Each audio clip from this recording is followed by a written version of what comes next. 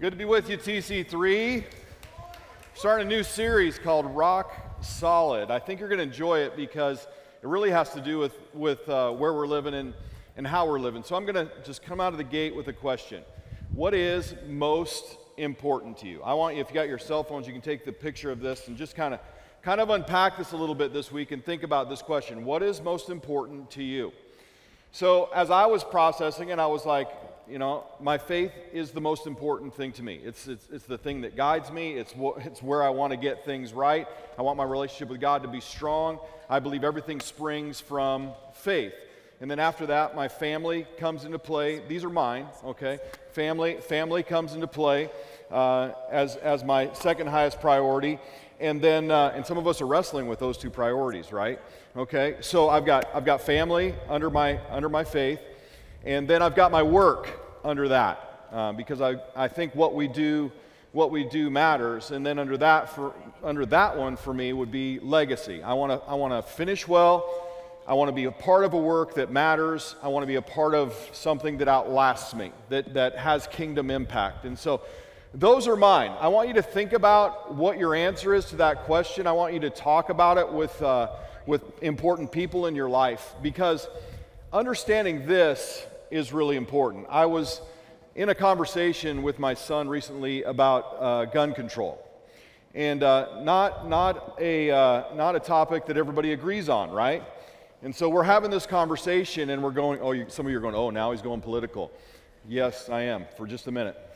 So not a conversation that everybody agrees on the other person's viewpoint. It's kind of a heated conversation in America. And so him and I started going back and forth in this conversation. I was presenting some really good points. I mean, I was really eloquent in what I was saying. I had information to back what I was saying, and then he was coming back with his points, and it just kind of got to a level to where, I mean, like this is my son, but it got to a level to where I'm like, gun control ain't the problem, you're the problem.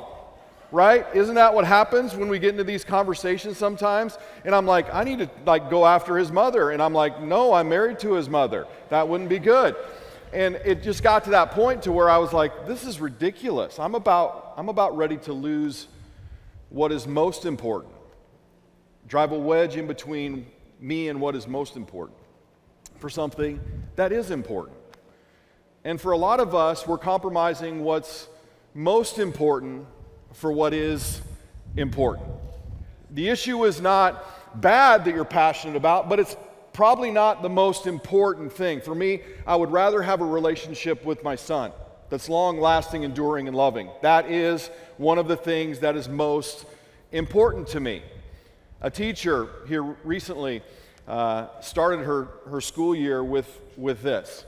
She had her kids come in and she asked them this question: what baggage do you carry around? What is baggage? She asked them to define that. And what baggage do you carry around?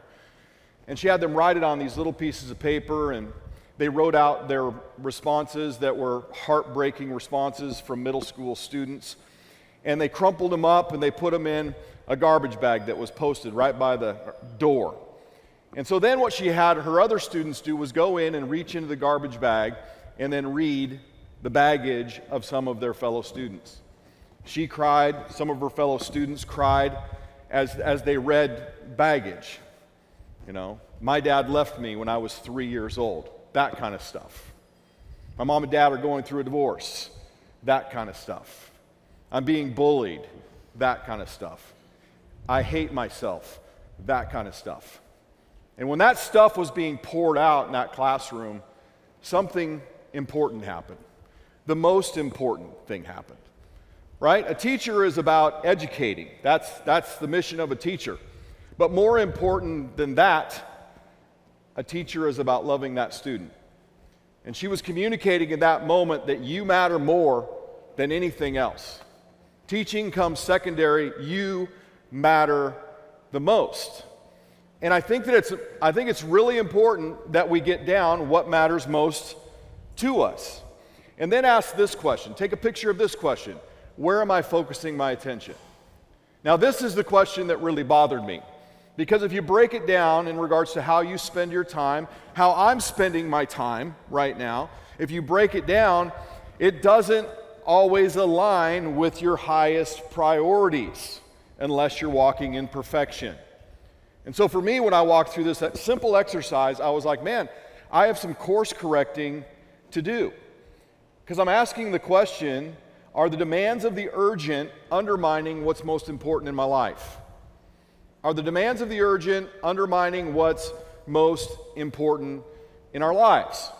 Faith is the most important thing in our lives. So we have to ask the question, what steps can we take to make room for the priorities that are in our lives?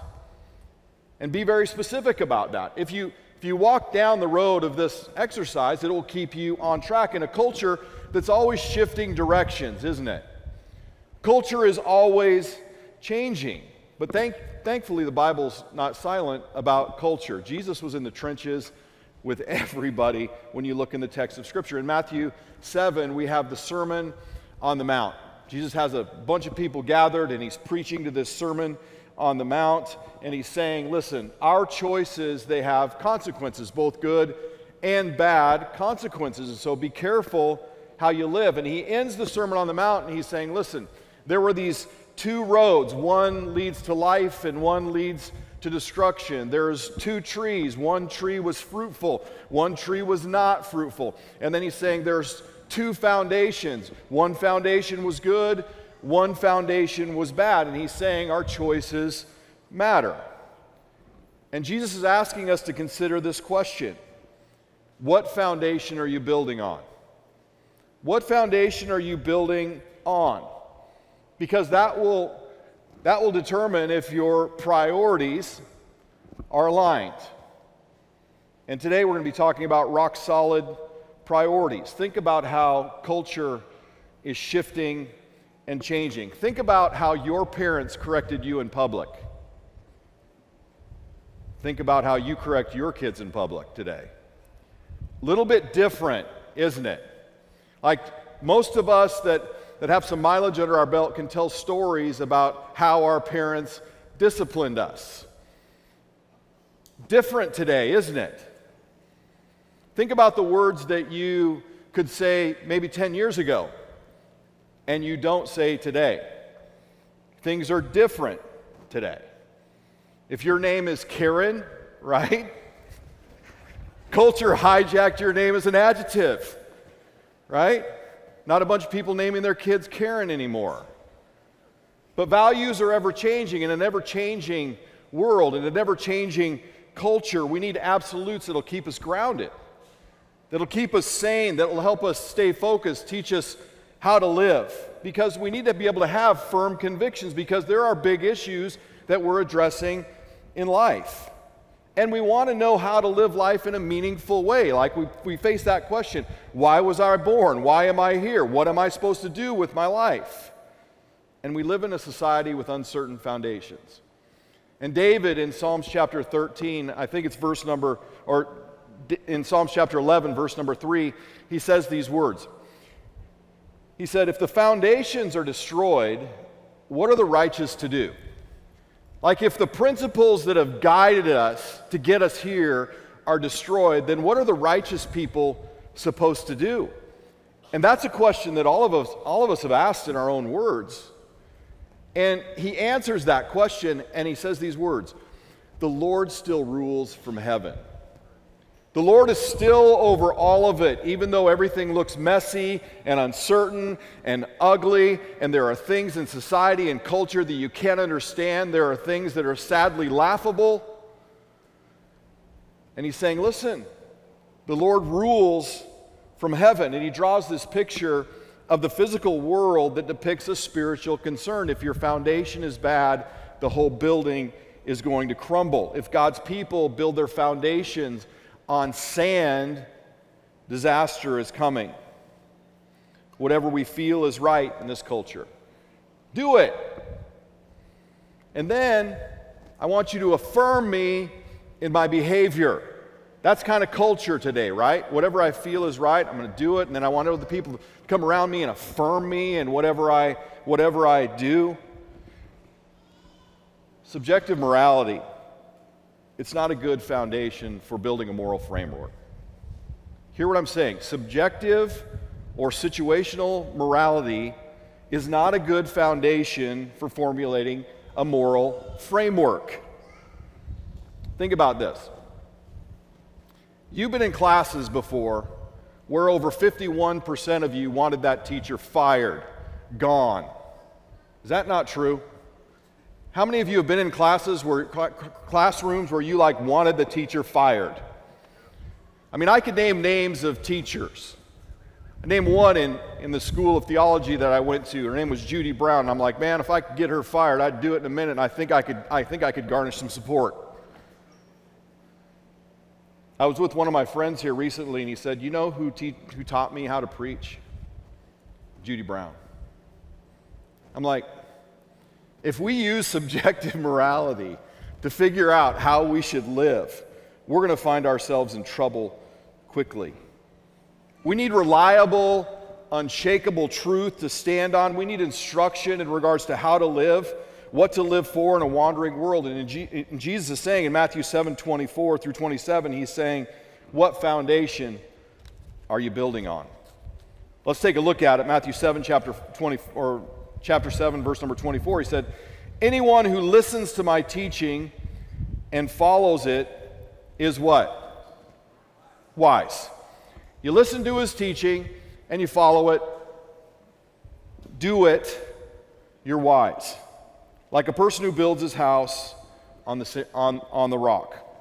Now, if you go over into Israel, you'll find that there are these riverbeds. And Israel gets dry in the summertime. So the temptation is to build close to where the river is flowing because you're closer to the water, and it feels, because the land is so parched and dry, that you're building on a rock-solid foundation because it's been scorched. The sun has scorched the earth to such a degree that it feels like it's rock-solid.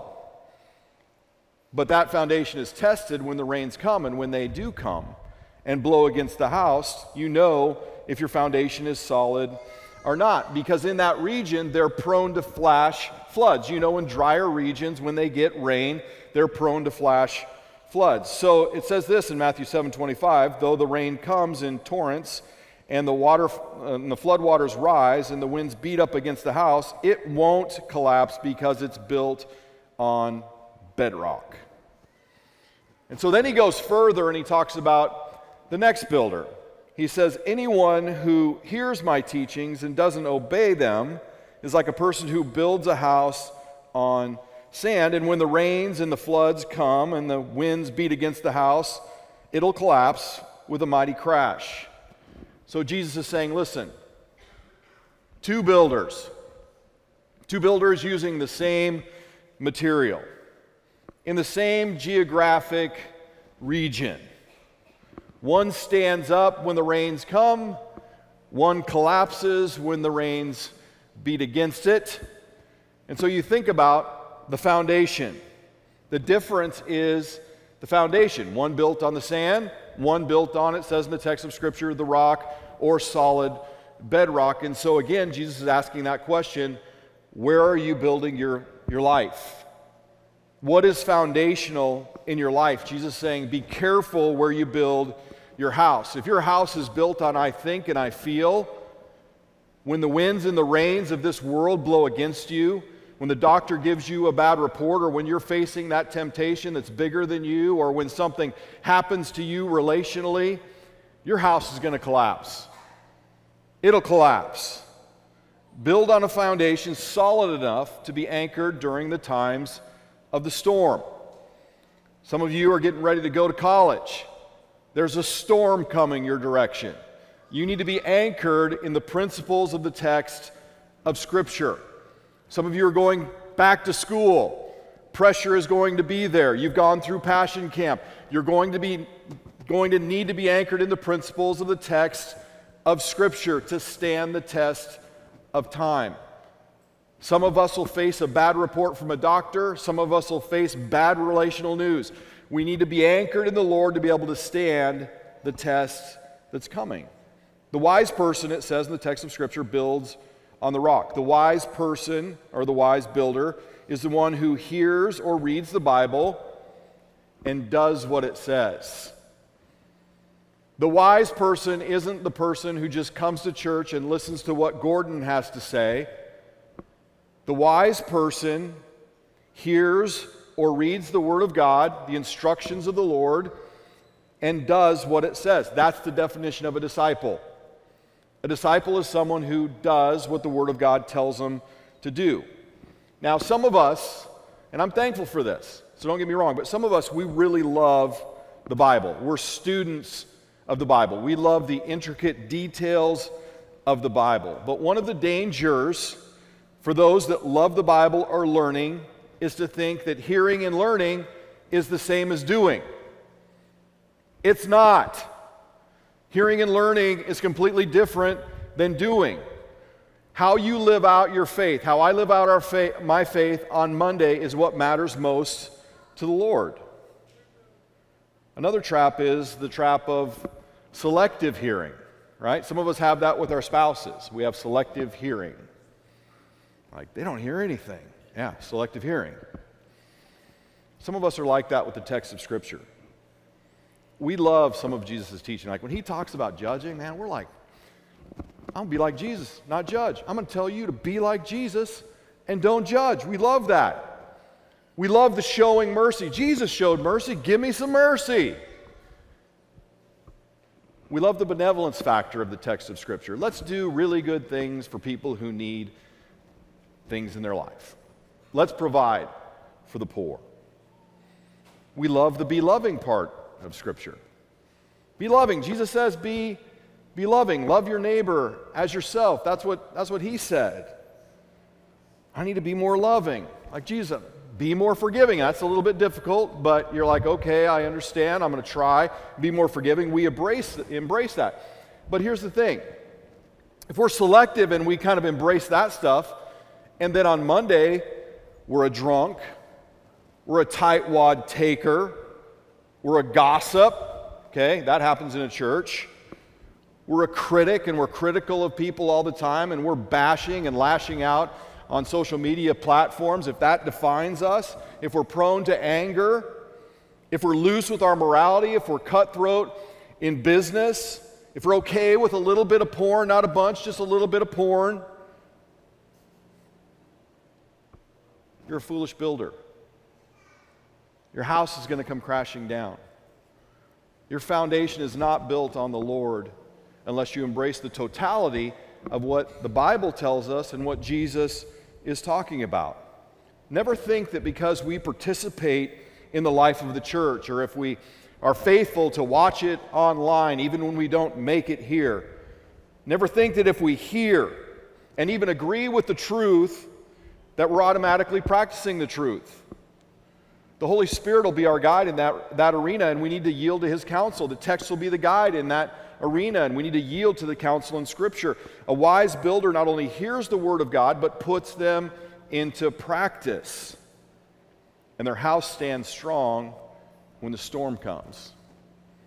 When you make those decisions to walk away from the party or to stay faithful in your marriage, to not be a cutthroat business person, to be honest when other people are being dishonest, to be forgiving when other people are unloving, your house stands the test of time. The foolish builder builds on the sand, it says in the text of Scripture. The foolish builder is the person who hears and reads the Bible but does not do what it says.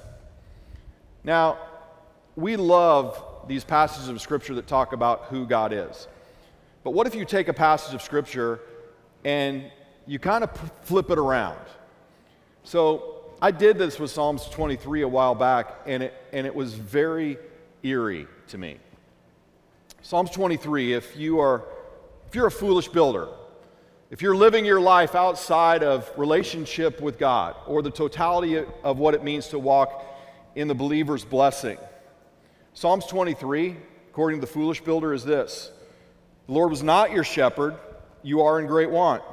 You will not lie down in green pastures. God won't lead you beside quiet waters. God will not restore your soul. God will not guide you to the right path because you don't care about Him. And when you walk through the valley of the shadow of death, you will fear evil because God is not with you. Protection of God will not comfort you. You will not have peace in the presence of your enemies. You will never know God's blessing. God's mercy and God's goodness will never follow you, not one of the days of your life, and you will never dwell in the house of the Lord. Not ever. That's terrible. That's outside of the blessing of God. That's the foolish builder in a nutshell, and Jesus is saying, be careful how you build your house. Be careful where you build your house. Don't let culture tell you how to build your house. Now here's the thing, and this is one of the things that gets people sideways. The storm hit the wise and the foolish builder with equal force. The wise builder, those that hear the word of God, put it into practice, they get hit with storms too. The foolish builder that builds on the sand, they get hit with the same storms. One of them stands and one of them falls. Jesus said this earlier in Matthew chapter 5. He said, for he gives his sunlight to both the evil and the good. You ever wonder why good things happen to bad people? He gives his sunlight to both evil and the good. And this is, along with our text, he sends rain on the just and the unjust. What? What's that word? Alike. They get it and we get it. Jesus is saying, listen, there's a storm coming in your life. Either you've just come through one, you're coming out of one, you're not in one now, you're going into one. That's what's happening. The rain will fall, the winds will come, beat against the house of every single person. Statistics reveal this. Like, you don't need to be a math major to figure this out. 10 out of 10 people die. Like, none of us, right? None of us are going to escape death unless the rapture happens. 10 out of 10 people die. Before Jesus said this, and since Jesus said this, people have been dying. And our dying days really reveal what foundation we built our house on. Because then we're cleaning up the things that matter the most. We're thinking about people. We're thinking about our relationship with God. We're thinking about the real stuff in those moments. And what I'm saying and what the text is telling us is, listen, don't wait for trauma or drama to turn to Christ. A lot of us came to Christ because of trauma and drama. Listen, we don't have to wait for that to knock on our doors. Our marriages don't have to fail before we turn to Jesus. Addiction doesn't need to have us in its grips before we turn to Jesus. Our financial world doesn't have to crumble before we turn to Jesus, and cancer doesn't have to raise its ugly head and eat up our body before we turn to Jesus. Turn to Jesus now. It's a good foundation. These are some of the things it says about building your life on God. He said this, I'm not going to test you above what you're able to handle in 1 Corinthians chapter 10, 13. He said, I'm always going to be there for you in Matthew chapter 28. He said, call upon me in the day of trouble, Psalm 50. He said, cast your care on me because I care about you in 1 Peter chapter 5. And he says in Romans chapter 8, remember that all things, everything, works for the good. A little bit earlier, he said, what can separate you from the love of God in Christ Jesus? Like, building your foundation on God is a good thing. It's a helpful thing. It's a thing that will help you get through life well. It'll help you make a difference in life. And then he says in Psalms 37:3, you can trust me. You can trust God. Culture is always shifting. You're trying to keep up with what's going on and everything that's happening in culture. He's saying, trust me. The choice is ours. What foundation are we building on? How do wise builders build? They develop a biblical worldview. The psalmist asked this question in Psalms 119. How can a young person stay pure? Like, how do you make it in a culture that's changing and shifting gears and moving in different directions all the time? How do you stay pure? You obey the word. says further, evil people try to drag me into sin, but I am firmly anchored in your instruction, it says in Psalm 119:61. He says in Psalm 119:105, it's like, your word is a lamp to guide my feet and a light unto my path. You ever wanted to know which way to go, what direction to follow?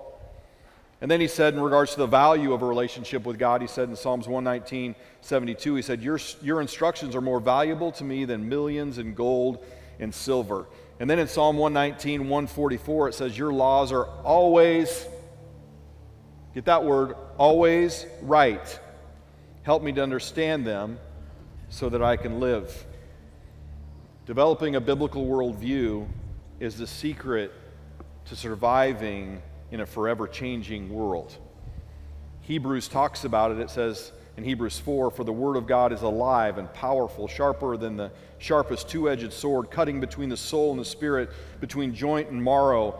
It exposes our innermost thoughts and desires. Nothing in all creation is hidden before God.